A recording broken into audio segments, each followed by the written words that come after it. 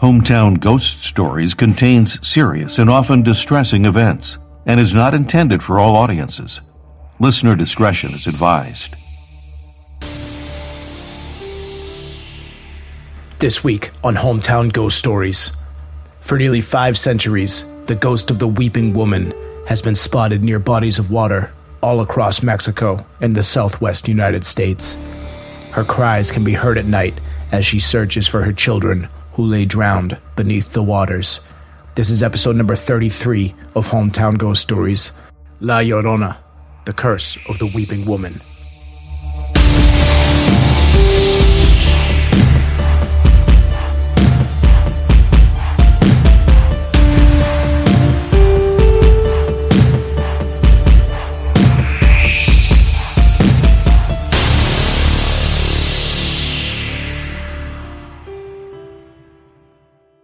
Mexico City, 1977.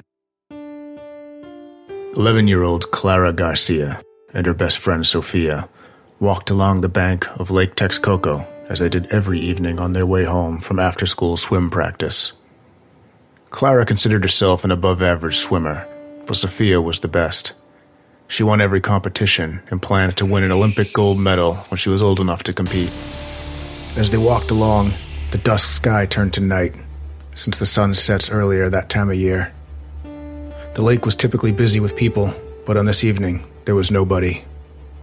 Clara had an uneasy feeling, but Sofia skipped along without a care in the world. Clara fell a few paces behind her friend and called to her to wait up. She quickened her pace, partially to close the gap, and partially because she felt the presence of somebody behind her, but was too scared to look. She looked anyways. Nothing. She ran straight into Sofia, who had stopped suddenly. "Did you hear that?" Sofia asked. Clara listened. She heard the faint sound of a woman crying somewhere in the darkness behind them. "Let's go," urged Clara. But Sofia was curious and kind-hearted, so she headed in the direction of the sound. Clara was uneasy, but reluctantly followed her friend. The crying got louder as they got closer, and out of the darkness, they saw the figure of a woman with long black hair and a white dress. She was covering her face with her hands, and it was clear she was crying. Sofia called to her, asking if she was okay. The woman cried, "My children. I can't find my babies." Clara took a step back, feeling something wasn't right. The woman's dress was tattered and dripping wet. Her hair, too, and her skin looked pale and gray. "I'll help you find them," Sofia declared. Clara froze, unable to speak. Sofia skipped off, calling out to the missing children. The woman dropped her hands from her face, revealing pale, expressionless eyes as she turned and followed Sofia into the darkness. Clara, finally able to shake herself free from her temporary state of paralysis, took a few quick strides in the direction Sofia and the strange woman headed, but couldn't find them. She called Sofia's name 2 or 3 times, but when no answer came, Clara turned around and ran all the way home. She told her parents what happened, but they brushed the incident off. The next day, Sofia wasn't at school. She was reported missing that afternoon. Her body was found 3 days later at the bottom of the lake. Her death was ruled an accidental drowning, but Clara didn't believe it. No chance an expert swimmer like Sofia would drown in the shallow section of the lake she was found in. She knew who was really to blame. It was the Weeping Woman, La Llorona. I'm Dave Wilkins, and this is Hometown Ghost Stories, Mexico City.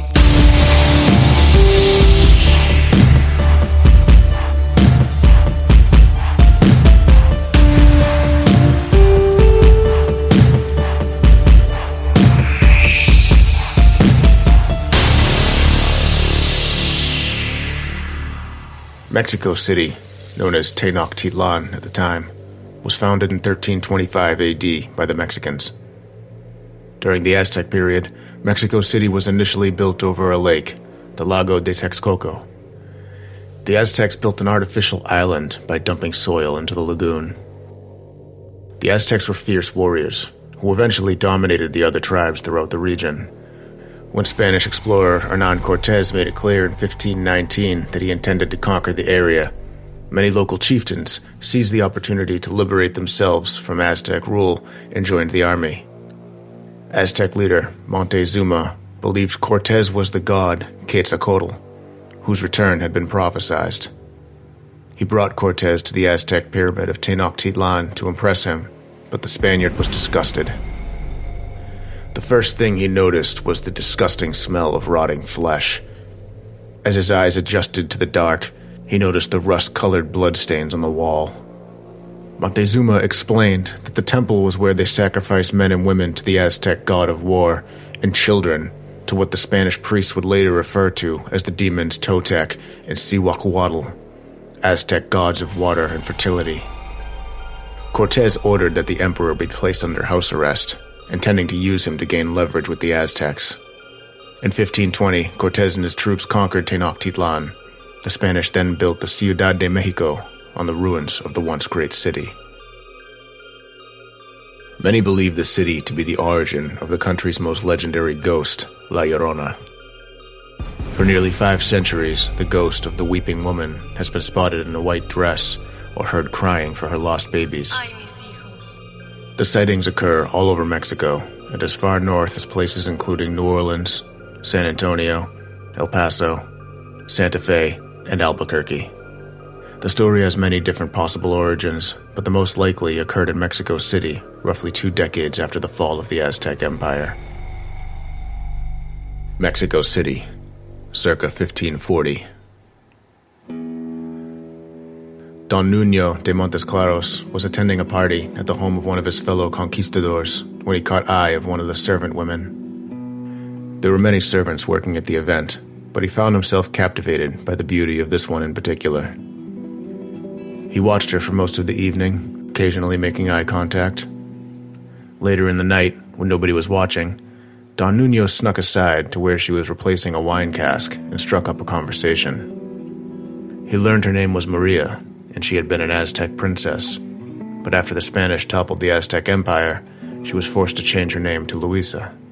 They also forced her to denounce her gods and her religion, and was now non-distinguished from common peasants. Don Nuño was sympathetic, despite the fact that he had played a part in the events that led to her fate. He left the party that night and couldn't get Luisa off his mind. He made excuses to visit the home where she worked, and before long, the two were in love. He begged her to quit her job, promising her she could live in one of his many homes in the city. She refused, wanting to be married, but ended up relenting when she found out she was pregnant with his child. He moved her into one of his houses, but made no mention of marriage. Don Nuño didn't need to explain. Luisa understood that someone of his stature wouldn't be able to marry someone of her low status without public scorn, but she still held out hope. Don Nuño slowly began introducing her to his wealthy friends, and to his surprise, they all seemed to like her. Nobody seemed to care that she was a peasant, giving Luisa even more hope of a marriage. But years passed on, and she gave birth to another child, and yet he still showed no intent to marry her. He tried to convince her that what they had was perfect, the way it was. The truth was that his family inheritance was contingent on him marrying a woman of high stature. And that day came when Don Nuño announced his betrothal to a young countess. Luisa begged him to stay with her, but he refused. He promised her nothing would change. He said it was just a formality, and that she could stay in her house. He would send her money and visit frequently, but Luisa was adamant. She accused him of greed and told him he didn't care about his children. This led to a heated argument, and Don Nuño stormed out. He went through with the marriage to the Countess, effectively making him Count Nuño. He broke his promise to Luisa. He didn't visit. He didn't send her money, and he had his guards forcibly remove her and the children from his property. She was forced to live in the streets and was unable to keep her children properly fed. Days went by and the children would cry in agony due to their hunger. Luisa was unable to sleep, racked with the guilt she felt for being unable to provide for her young. She decided that she couldn't watch them starve to death. She took them to a nearby lake, where she one at a time held their heads underwater until the bubbles stopped emerging, haunted by the look of horror in their eyes as they realized what the person they loved and trusted most in the world was doing to them.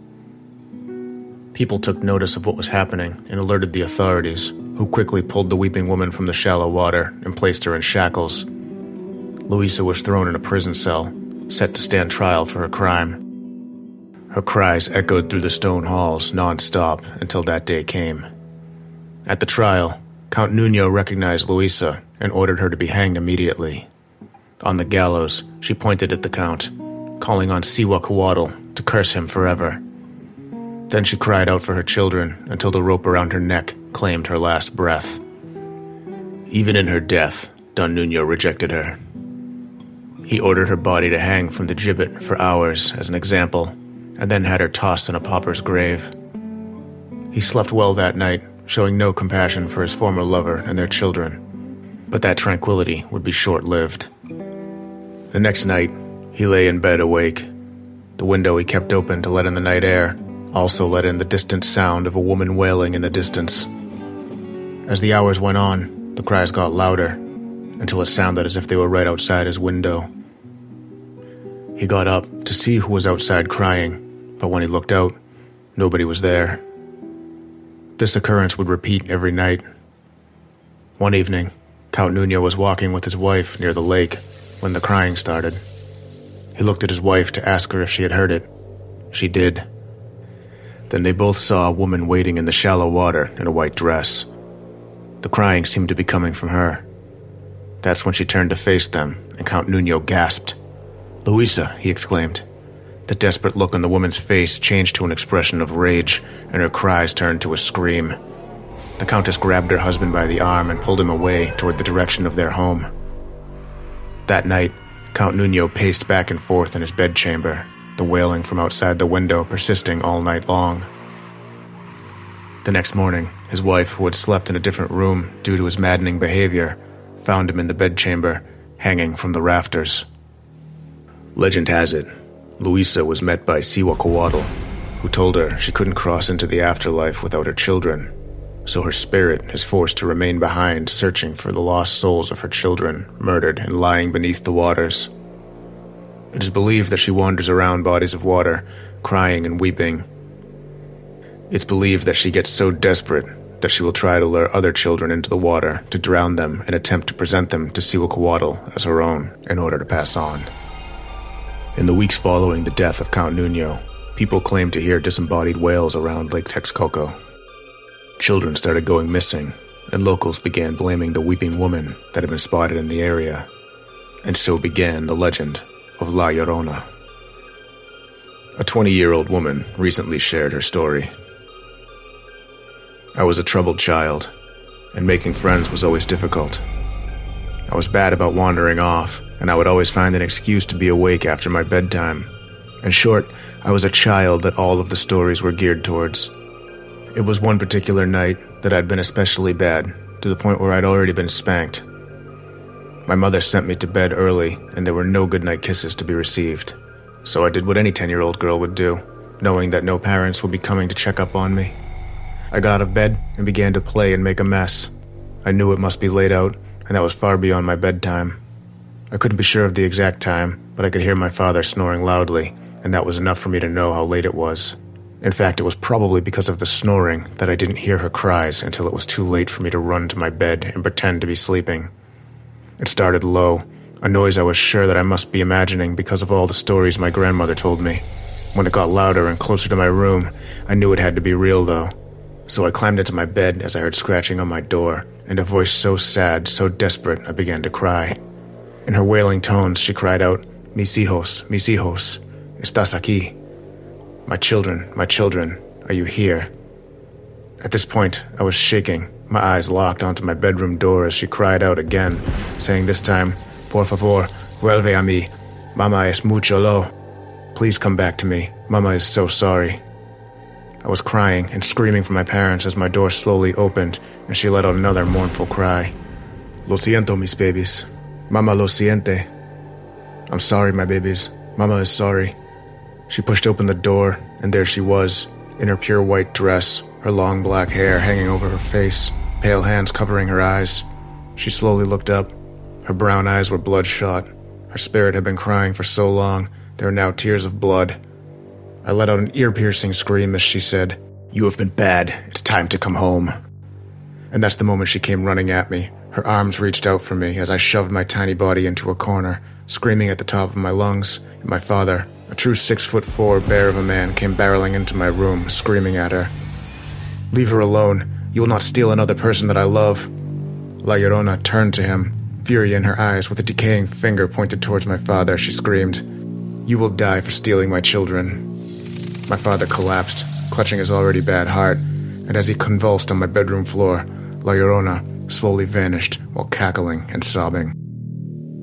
By the time I woke my mom and the ambulance had arrived, my dad had already passed. It has always broken my heart knowing that he gave his life to save mine.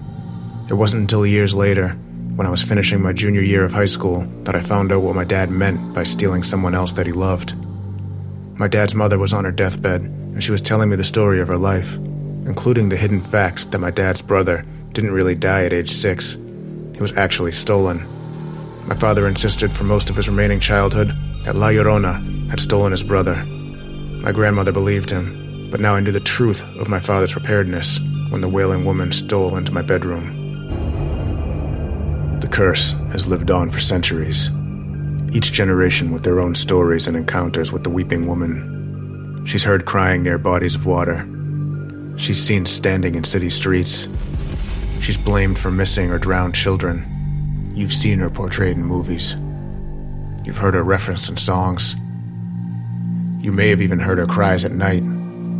You may not have thought anything of it, but if you hear the distant sound of weeping near a lake or a river, you may be hearing the sound of a tormented soul crying out for her drowned children lying beneath the waters forever.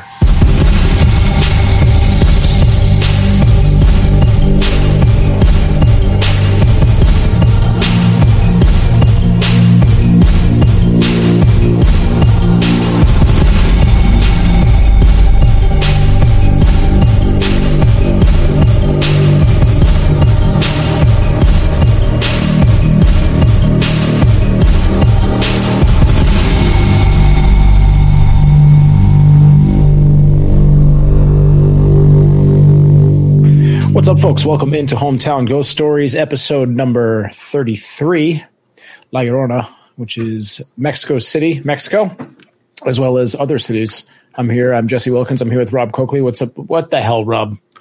I did it because I knew it was going to upset Dave. For those audio listeners, Rob is wearing some Macho Man Randy Savage style glasses. We voted before the show that he wasn't allowed to wear them, and here he is wearing his. And here I am wearing them. It's pretty impressive.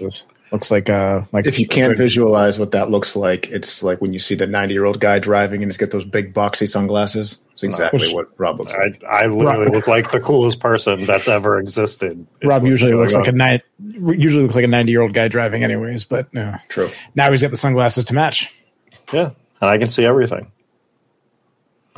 So cool. You guys have derailed the show. It usually doesn't take this long, so that's a new record for us. I want to welcome everybody that's hanging out in the live chat. We've had a very busy one. So Captain McSlugs, King Casher, we have Selchuk is here, Soph is here, Jessica, thank you for hanging out. Was Jessica the one that was watching with the 10-month-old? Yes. This is too scary for the 10-month-old. This was a scary episode. There was a lot of. I didn't expect it to be that scary based on legend, and you found a way to make this very creepy. So kudos to you, Dave, for that. Thanks. I actually find the real story to be a very, very scary one. when you put everything together and look at everything, I thought this was one of the more scary ghost stories. Yeah, I didn't expect it to be overly scary just based on like all the different tellings that I've heard, but the way that you presented it and actually dove deep into it. I've never heard a deep dive on it like that. So, yeah. Thank you. I had never heard of the story before. She reminded me of the girl from like The Ring with the white dress. I wonder if the girl from The Ring was kind of loosely based off the look of this legendary ghost. It's definitely possible, I think. Definitely want to thank Seth because I had reached out to him last week and I said, Seth, I need a specific song. I want a Mexican acoustic style melancholy song. He's like, I'll get it to you tomorrow. And he did. And it was perfect. And that was the acoustic track that you guys heard during the origin story there. Yes. So, yeah. big thanks. Came That out was awesome. Came out perfect. She always comes through. Tied it together great. Pull back up that comment from Jessica. She said, "My grandma used to threaten us that I can't say the words. Llorona would come get us if we were bad." And if you start researching this particular legend or ghost story, you see a lot of that. It's used as a threat a ton in the cultures surrounding it, which is not out of the question, because we hear that with other stuff that involve ghosts and goblins and all that fun stuff. It reminds me a little bit of Krampus, where Krampus was snatching up the bad kids, right? I think. Yeah, it's one of those stories that's the legend gets. Yeah, exactly. The legend gets so big that parents use it throughout different cultures to scare their kids into behaving. And that's what I actually think that is kind of what made this story so big, or this legend so big, is the amount of people using it for that exact purpose. Yeah, and a lot of the ghost stories that you hear about this, and I think you only touched on a couple of them, but there is a lot. Most people, it starts with a story of them doing something that they weren't supposed to be doing. So there was one story with this guy. It was pretty recently. I don't remember what the year was, but it was he's still alive. But he had submitted a story where he had said basically he was staying up past his bedtime and he was watching Jay Leno.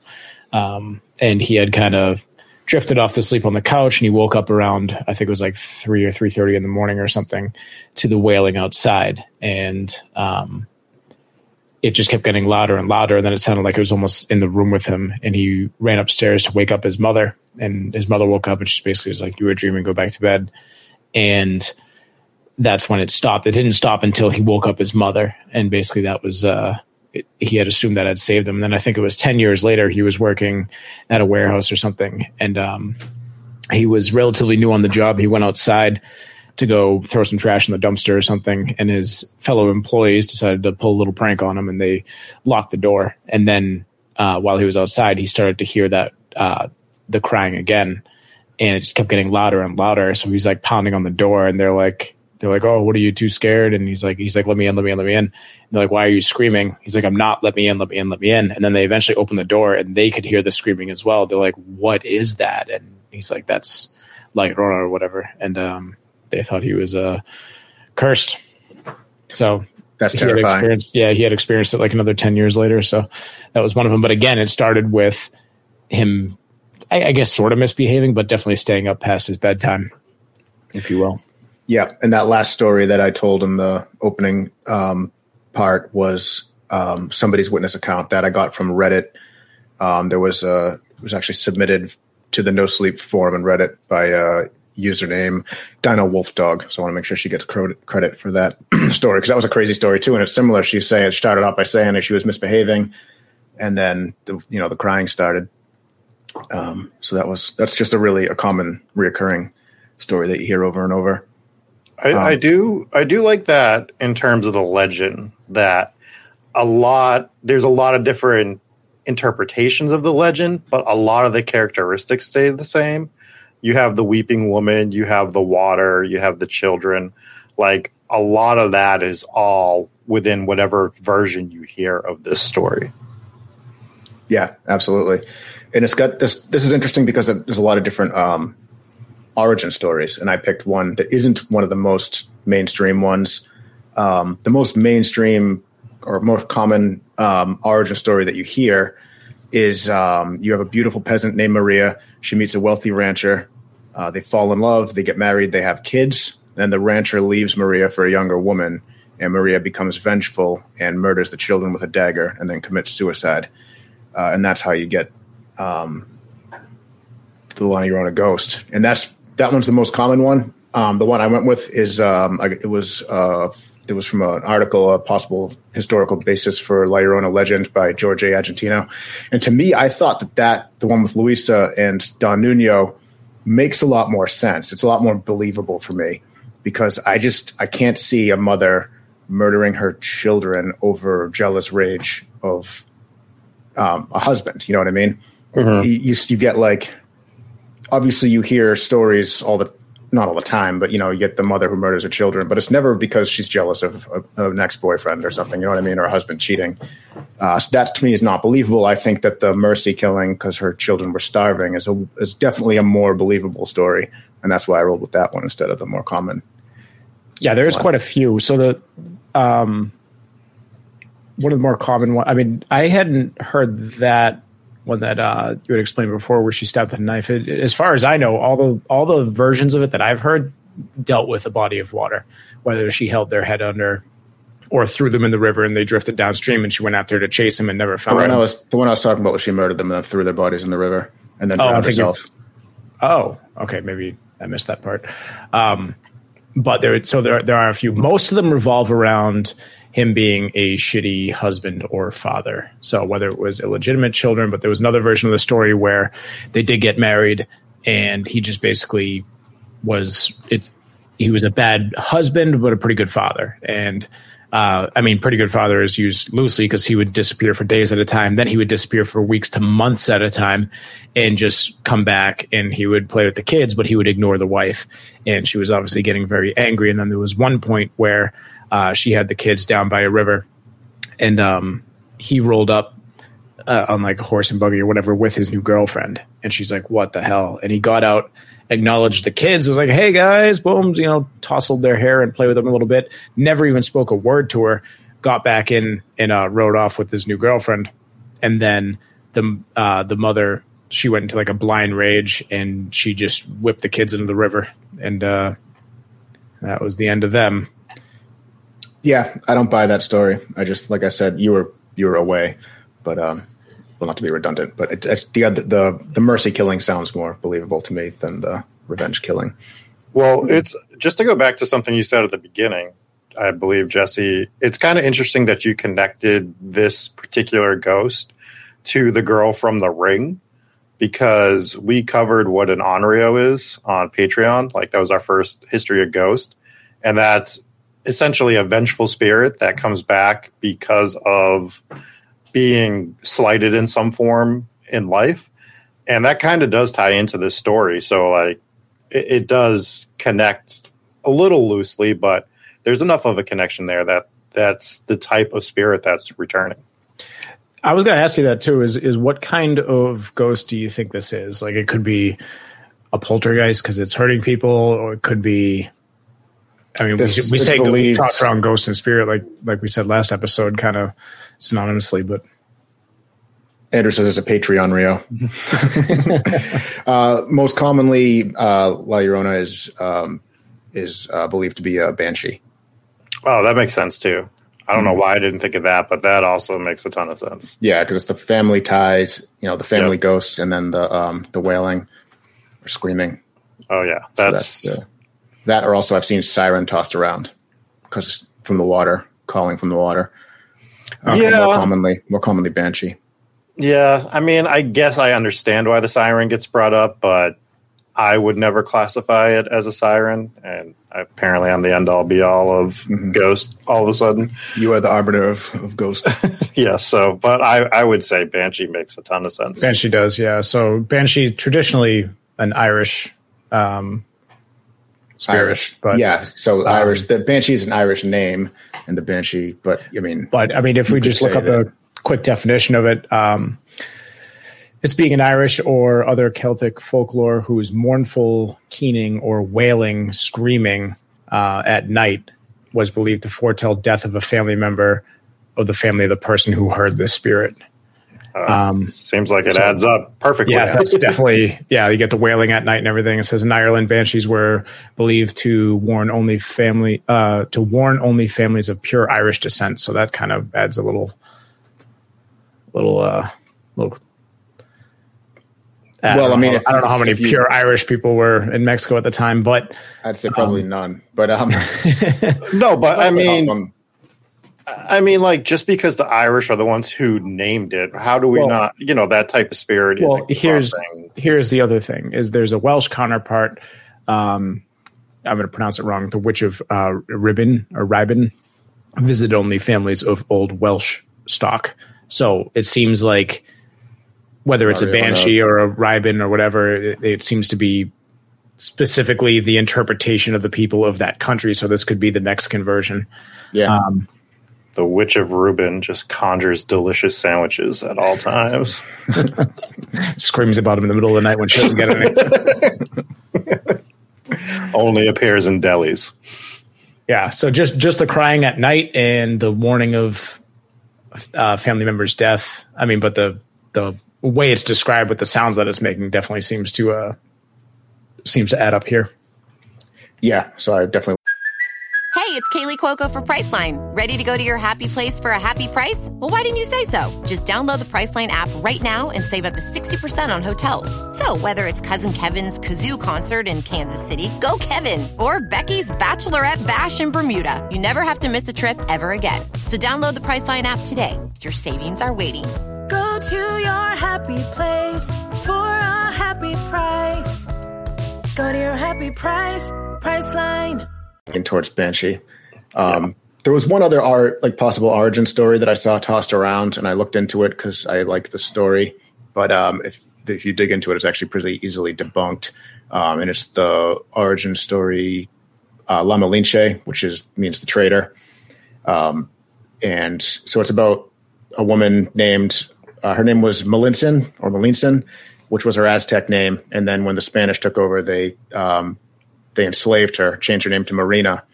And she's an actual historical figure. She was the translator for Hernan Cortez, and she also had his children. So a lot of people actually mistake this for the La Llorona story. But when I was looking into it, I realized that their children, she didn't murder them. They just grew up and became prominent people in Spain. So that doesn't work. Yeah, that changes a few things. Sophie mentioned this, and I actually was thinking about that during the story. She said she gives Fisher Cat vibes, but they don't live in Mexico. Them not living in Mexico is a big one, because I've seen some footage from Mexico where you hear her wailing in the background, and I'm like, that sounds like it could have been like a Fisher Cat. But if they don't live in the area, then that... no, but there are wild cats in that area that do make that noise. So that's what a lot of them... So there's a million sites, sightings of La Llorona all the time, all over the place, all over Mexico, all over southwestern United States. And I feel like you could dismiss a lot of those to either A, women actually crying, or people actually crying. Someone just hears that and scares them. 2 would be, a possible, some kind of a wild cat making that noise. Or 3 would be pranks. Right. Yeah, you see that a lot of the footage looks like it was kind of set up. There was a couple of them that seemed authentic, and you just search on YouTube, just La Llorona sightings, and there's some pretty creepy ones. The one that you showed in the episode showed kind of a transparent figure standing in the middle of the road, and cars were literally driving right through her. That one was a pretty cool piece of footage. I don't think there was audio attached to that one, if I remember correctly, but that one was one of the real quick on that. If you're listening to this on podcast in the future, which I assume most of you are, go check us out on YouTube and check out our videos, because all of these podcasts have video portion to it, as I'm sure you have figured out by now. But you get to see cool things like that. Like you'll get that video of that. It's basically a surveillance traffic cam, not surveillance, but like a traffic camera that caught an image of the ghost, which is pretty cool. So yeah, if you are listening, come check us out on YouTube. Yeah, I put a lot of work in on these videos. You should go check them out. But that video is pretty cool. And that seemed to be the only video that I really saw that showed a more translucent, see-through kind of figure, which was a much more ghostly image than a lot of the other ones that I did saw, which could have been staged. There was another one where you hear the crying, and this is one of the ones that I thought might have been a Fisher Cat, and because it did sound a little bit more like an animal than it did like a human. Or a ghost, I guess. But the fear out of the person filming made it seem pretty authentic, because this dude was terrified. And he's just sprinting away to a point where he can't even get any good footage. So if the point was to do a hoax and to run away, he did a bad job of getting it on camera. Or a good job if she was not being very ghostly. But he was horrified. I know exactly which video you're talking about. And I was going to include it in my thing until I saw that it was the video was taken on Halloween. So that changed it for me. I was like, I don't think so. Okay. Are you saying that ghosts can't haunt people on Halloween? It is one of the more likely. Is that what your I was theory? saying was the video is you hear the the voice, the crying, wailing voice, and at first you're like, oh, that's pretty scary. If a bunch of people are out on Halloween trick or treating, that's just somebody in the woods screwing with them. Could have been. Yeah, I mean that's the night to screw with it, but it's also a night where this is the skeptic Dave I've been looking for. This is the I have no absolute evidence that it was somebody in the woods, but that's what it was because I'm Dave and I said so. That's the skeptic Dave I've been waiting for. It took us, how many episodes did it take us? 33 for us to get here? Here we are. All right. However, it could have been. Now, do we know that the video was uploaded on Halloween, or do we know that it was posted on Halloween, where people post scary videos on Halloween because it's a very common time to post things? That's another one. Yeah, I don't remember whether it was, to be fair, I don't remember. I just remember I saw that it was Halloween. I was like, trick-or-treaters. You guys out trick-or-treating? Yeah, I'm sure. Someone's yeah, if it's a really popular ghost down in that area, then on Halloween, there's got to be a whole bunch of people dressed as this La Llorona chick on Halloween, right? At least that's got to be a popular one. At least that one. Yeah. That one seemed authentic, though. Like the fear, and maybe the fear was authentic and maybe it was a prank, but they did a good enough job where they legitimately scared him. I don't think this, either he's a phenomenal actor or whatever. It seemed authentic, though. That's my only point. Debunk his fear, Dave. Debunk his fear. I will. I'm gonna go find the POV video of the person pranking him and watch them laughing their ass off. This guy runs scared as hell. Yeah. Anyways, I just got very distracted. That's all right. A lot of good comments. There was also there was another piece of footage, and you could hear the crying, and you see this woman dressed like the ghost in the middle of a field. And I don't know if you saw that one. It was definitely taken from like an apartment building, but it was another creepy one where this chick just looked lost. And people had speculated in the comments that it was probably just some older woman with disabilities that was actually lost, and someone probably should have gone down and helped her. But people are scared, and they see that and they hear that, and then they get superstitious. Well, yeah, especially if you've grown up your whole life being told that this spirit's going to come get you if you stay up late. They're using it on these little things, right? It's not like, like if you do something really bad, then this ghost comes. It's like, yeah, if you stay up like a minute late, you're getting snatched by this ghost. Oh, and she's probably going to drown you. So yeah, I mean, I'd probably be a little scared too if that was the way I grew up. And well, if some of the legends are true, and if some of these stories that we even touched on in this episode are true, she's not only attacking children. I mean, obviously, children are the initial target, like the final story that you wrapped up the episode with, where she went in to go take this kid, and the father came in to save the day, and she ended up pointing at him and causing a heart attack, or he had a heart attack just because it was so scary. But that's a direct attack on someone that isn't a child. And then the other story that I had touched on earlier, yes, he was approached as a child, but then 10 years later, I think he was like 21 years old at the time when he was old enough to hold down a job, and she approached him again. Or maybe she was approaching a child in the area as well. So who knows? But nobody's safe. That's the point. Well, it seemed like it stalked that family too, right? That was the story where it had happened earlier in the family where like the brother or something disappeared, of the grandfather. Am I mixing up the two stories? No, right. Yeah. It seems like it's, for one, it's approaching mischievous youths, but it does seem like it attaches itself to families over the years and returns to them if the stories are true. So it's kind of like one of those hauntings where ghosts haunt people, not places in certain cases. Right. That was a good rhyme. And it seems like with a few of these people, they encounter it multiple times in life throughout different family members too. So it could stalk entire families. I do want to get to this question real quick before I forget about it. Casher asks, where do you guys upload all this extra footage that you're talking about? It goes on to Patreon, so people that are subscribed on Patreon, but we upload it to YouTube as private videos. So people that are subscribed to the Patreon have exclusive access to those videos. Yes. We have some good stuff on there too. So if you're thinking about it, it helps us out. We try to remain as ad-free as possible, as you've noticed, and one way to do that is through Patreon. But that's right. We'll talk more about couple of new patrons, Soph and Hooper. Sophia actually unlocked the secret $6 tier, where not only do you get your name mentioned in the credits, you also get the honor of being killed off in my intro story. Perfect. I like that new tier. We need to It's like very George R.R. Martin-ish. Yes. So I just want to go back to him being haunted at 21 years old. When you were doing your research, Dave, have you seen anything about them haunting people at an older age, or does it have to involve children? So there's so many different variations of this story. So like the original is that she's collecting her children, or she's trying to collect children so that she can get into the afterlife, pay the debt to the Cihuacuatl god that the Aztecs worshipped. And whereas she didn't have her 2 children, she has to go collect different children. Or she took that upon herself to do that. That was the original, but it's gotten so much bigger. From what I gather is that anybody can hear the crying. And once you hear the crying, you're cursed. And now that ghost is going to hunt you until it kills you, regardless of your age. Oh, like that.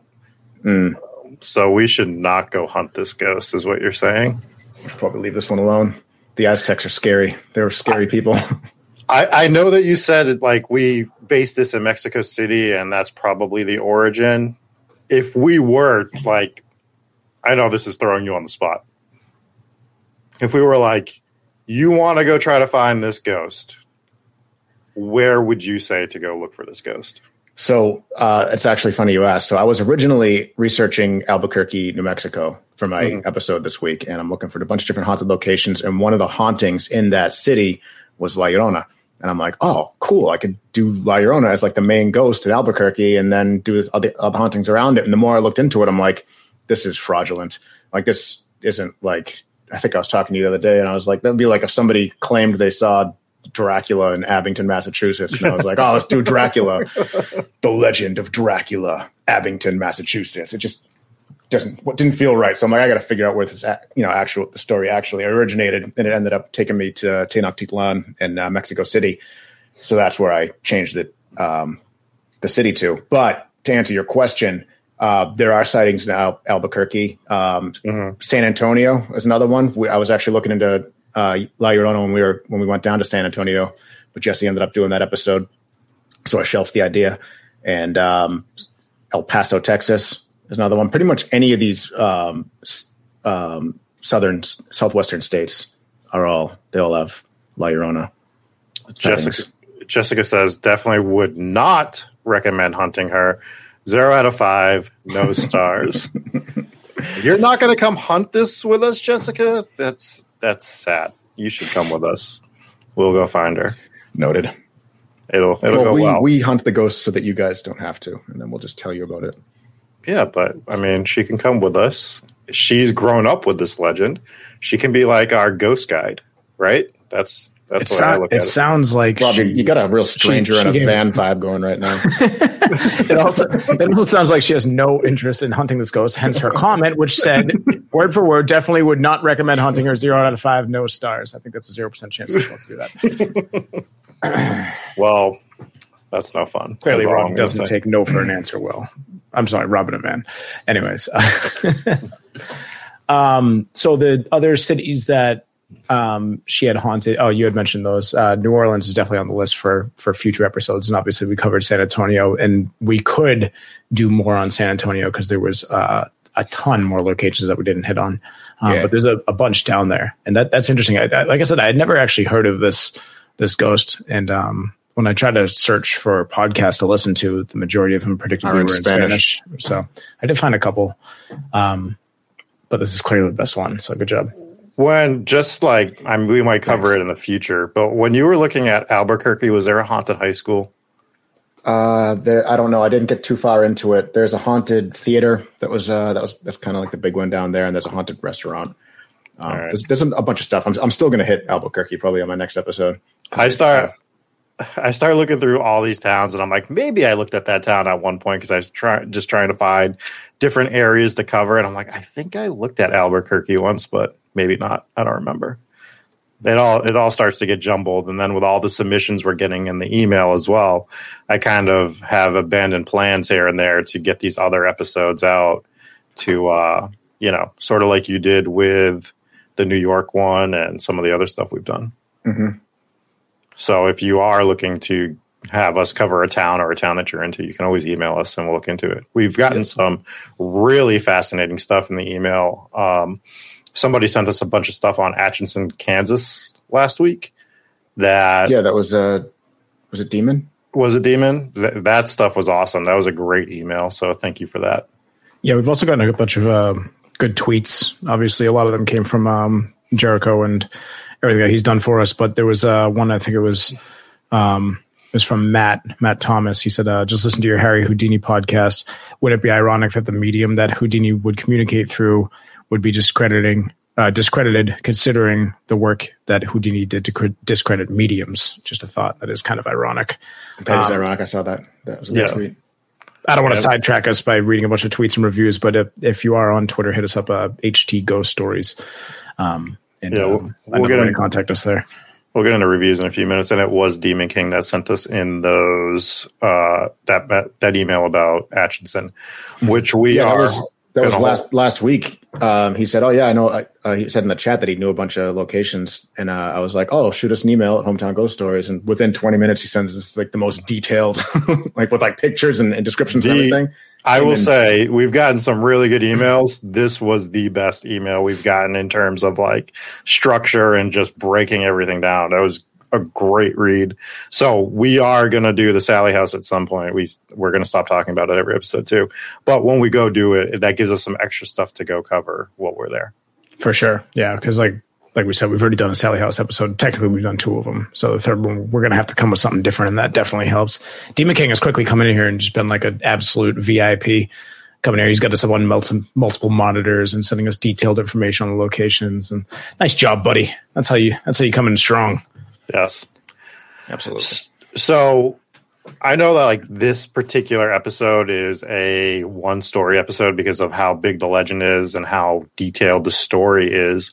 Was there any like little side Mexico City stuff that you wanted to hit on, or were you just really focused on this? Nope. I just went in on La Llorona, and it was we'll never do like a part 2 La Llorona, but she'll make appearances in future episodes for sure, because there's so many different sightings of her in so many different cities. Yeah, and I didn't want to go searching up for my own stories on Mexico City just because I know we'll probably cover it again, and I didn't want to mention something that we're going to actually cover in detail later. So that's why I didn't look for anything too big or small to add to the discussion portion. Very well. If that makes sense. It does make sense. That's good. So what are your thoughts on La Llorona? Do you think it's legitimate? How much of it are you buying into? I think a lot of it is legend, and a lot of it is people hearing things that they believe are something they're not. I think it's too big. So anytime somebody hears anything that might be a crying woman, it's La Llorona. Anytime they see a woman in a white dress somewhere, or they think they see a woman in a white dress somewhere, it's La Llorona.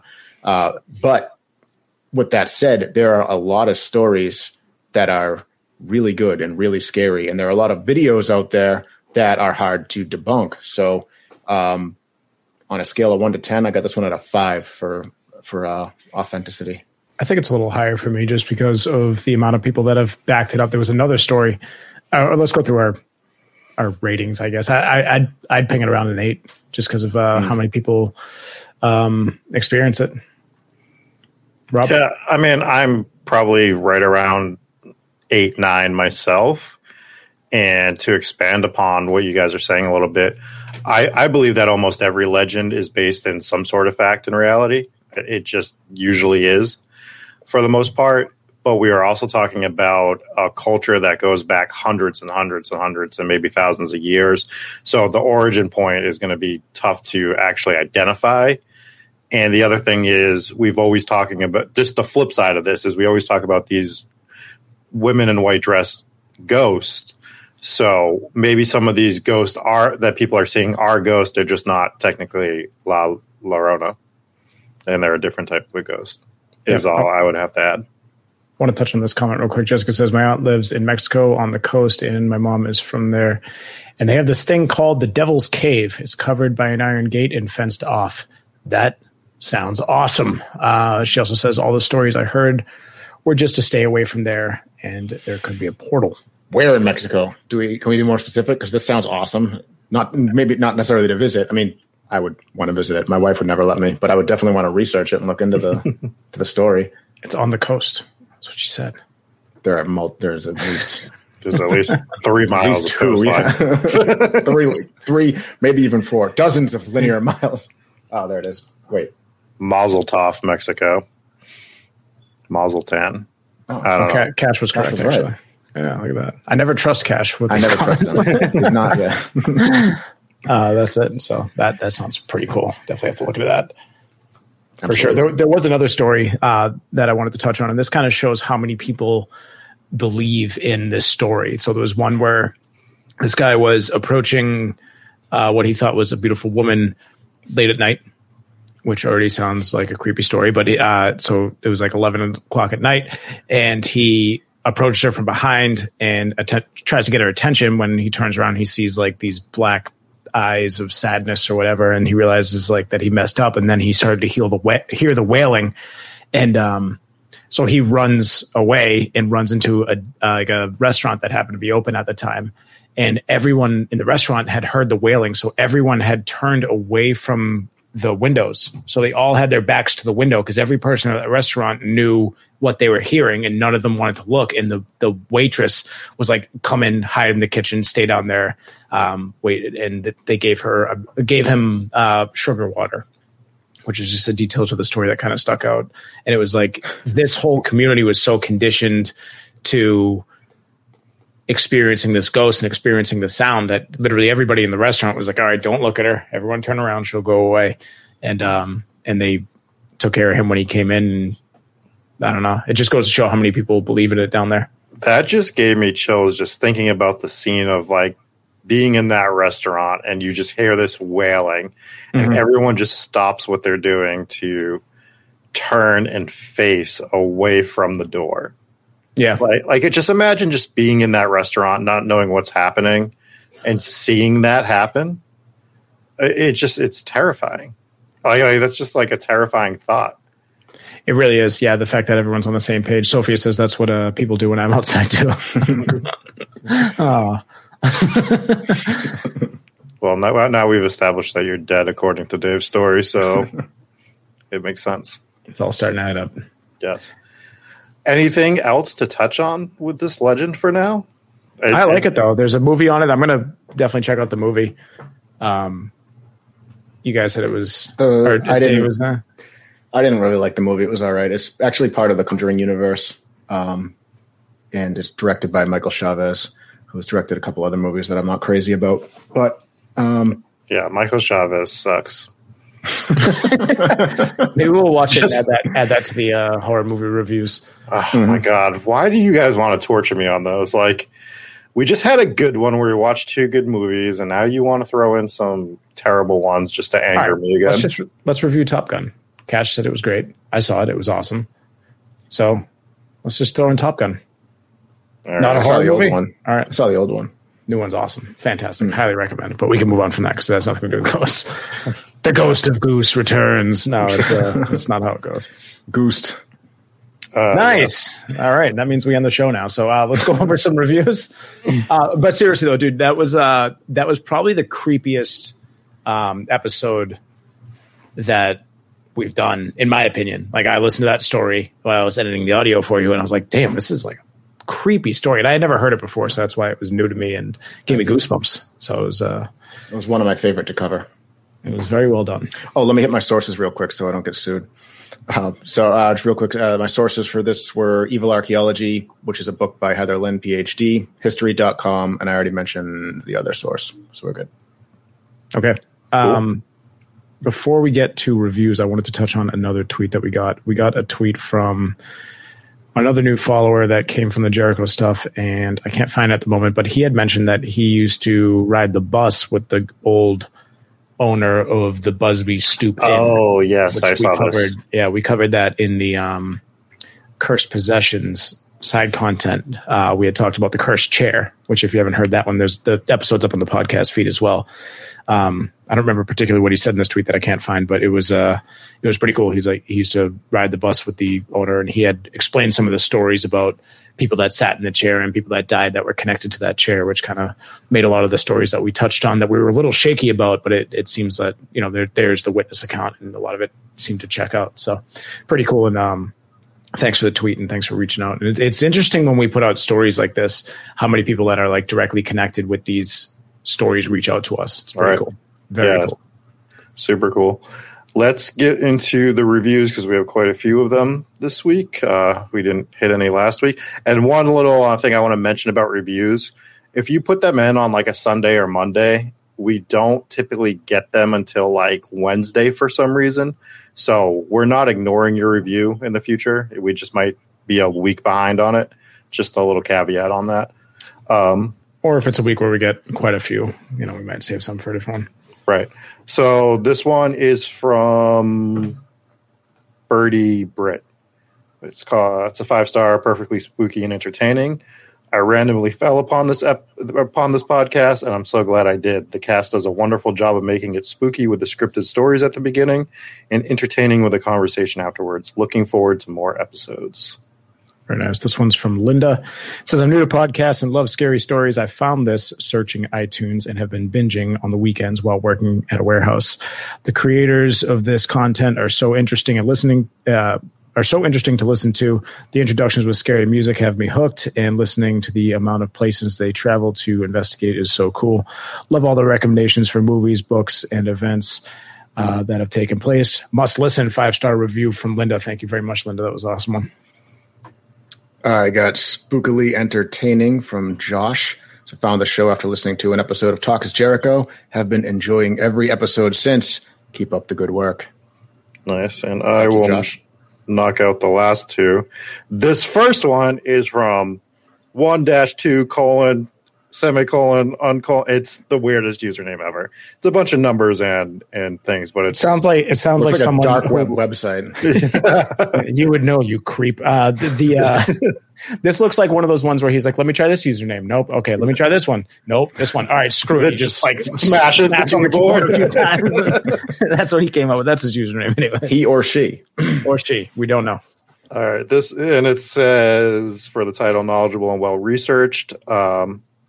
I hate podcasts that have way too many commercials or the podcasts that don't know what they're talking about and end up rambling incorrectly. Hometown Ghost Stories is the first podcast that didn't disappoint. I'm currently listening on Apple Podcasts and literally can't put it down. Good job, guys. Well, again, awesome. We very much appreciate it. We do put a lot of work into researching. As far as the ads go, we will not put ads if it doesn't make sense. And another way to just do that, again, is to check out our Patreon. And other than that, we have one more. And I'm going to guess that this one came from the Jericho stuff because the username is Pophomania, which Popho is the surname of Randy Savage, the Macho Man. His real name was Randy Poffo. So I'm going to read it with my Macho Man sunglasses on. And hair raising, yeah. I work nights in a warehouse and I listen to you guys, and I'm very impressed with this show. I get the chills working nights and listening to this show. That's how good it is! I encourage everyone to give it a go. Yeah. I was like, that's the review. A cross of Macho Man and Jesse Jackson, but it went well. Very good. I'm inspired. Yes. So there we go. I got our Macho Man review. And other than that, we thank everybody that's tuned in. We've gotten a lot of new listeners the last 2 weeks. So. And they're all gone thanks to Rob's review of the Macho Man. Yikes. Anyways, thank you guys for tuning in. This has been episode number 33 of Hometown Ghost Stories. If you like the content, you want to support the show, consider swinging on over to Patreon. And if you haven't already, obviously, leave us a 5-star review, and we will read it in some form or fashion, animated or not, from Rob. Thank you, Rob, for that. Please never do that again. And I will.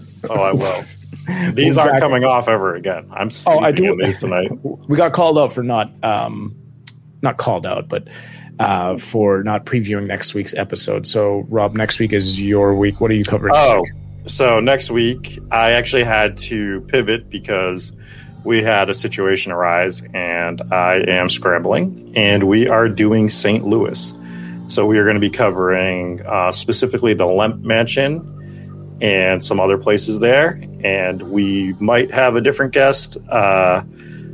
It's a guy that I know that lives in St. Louis, and he offered to go take some video for me at a couple of the places.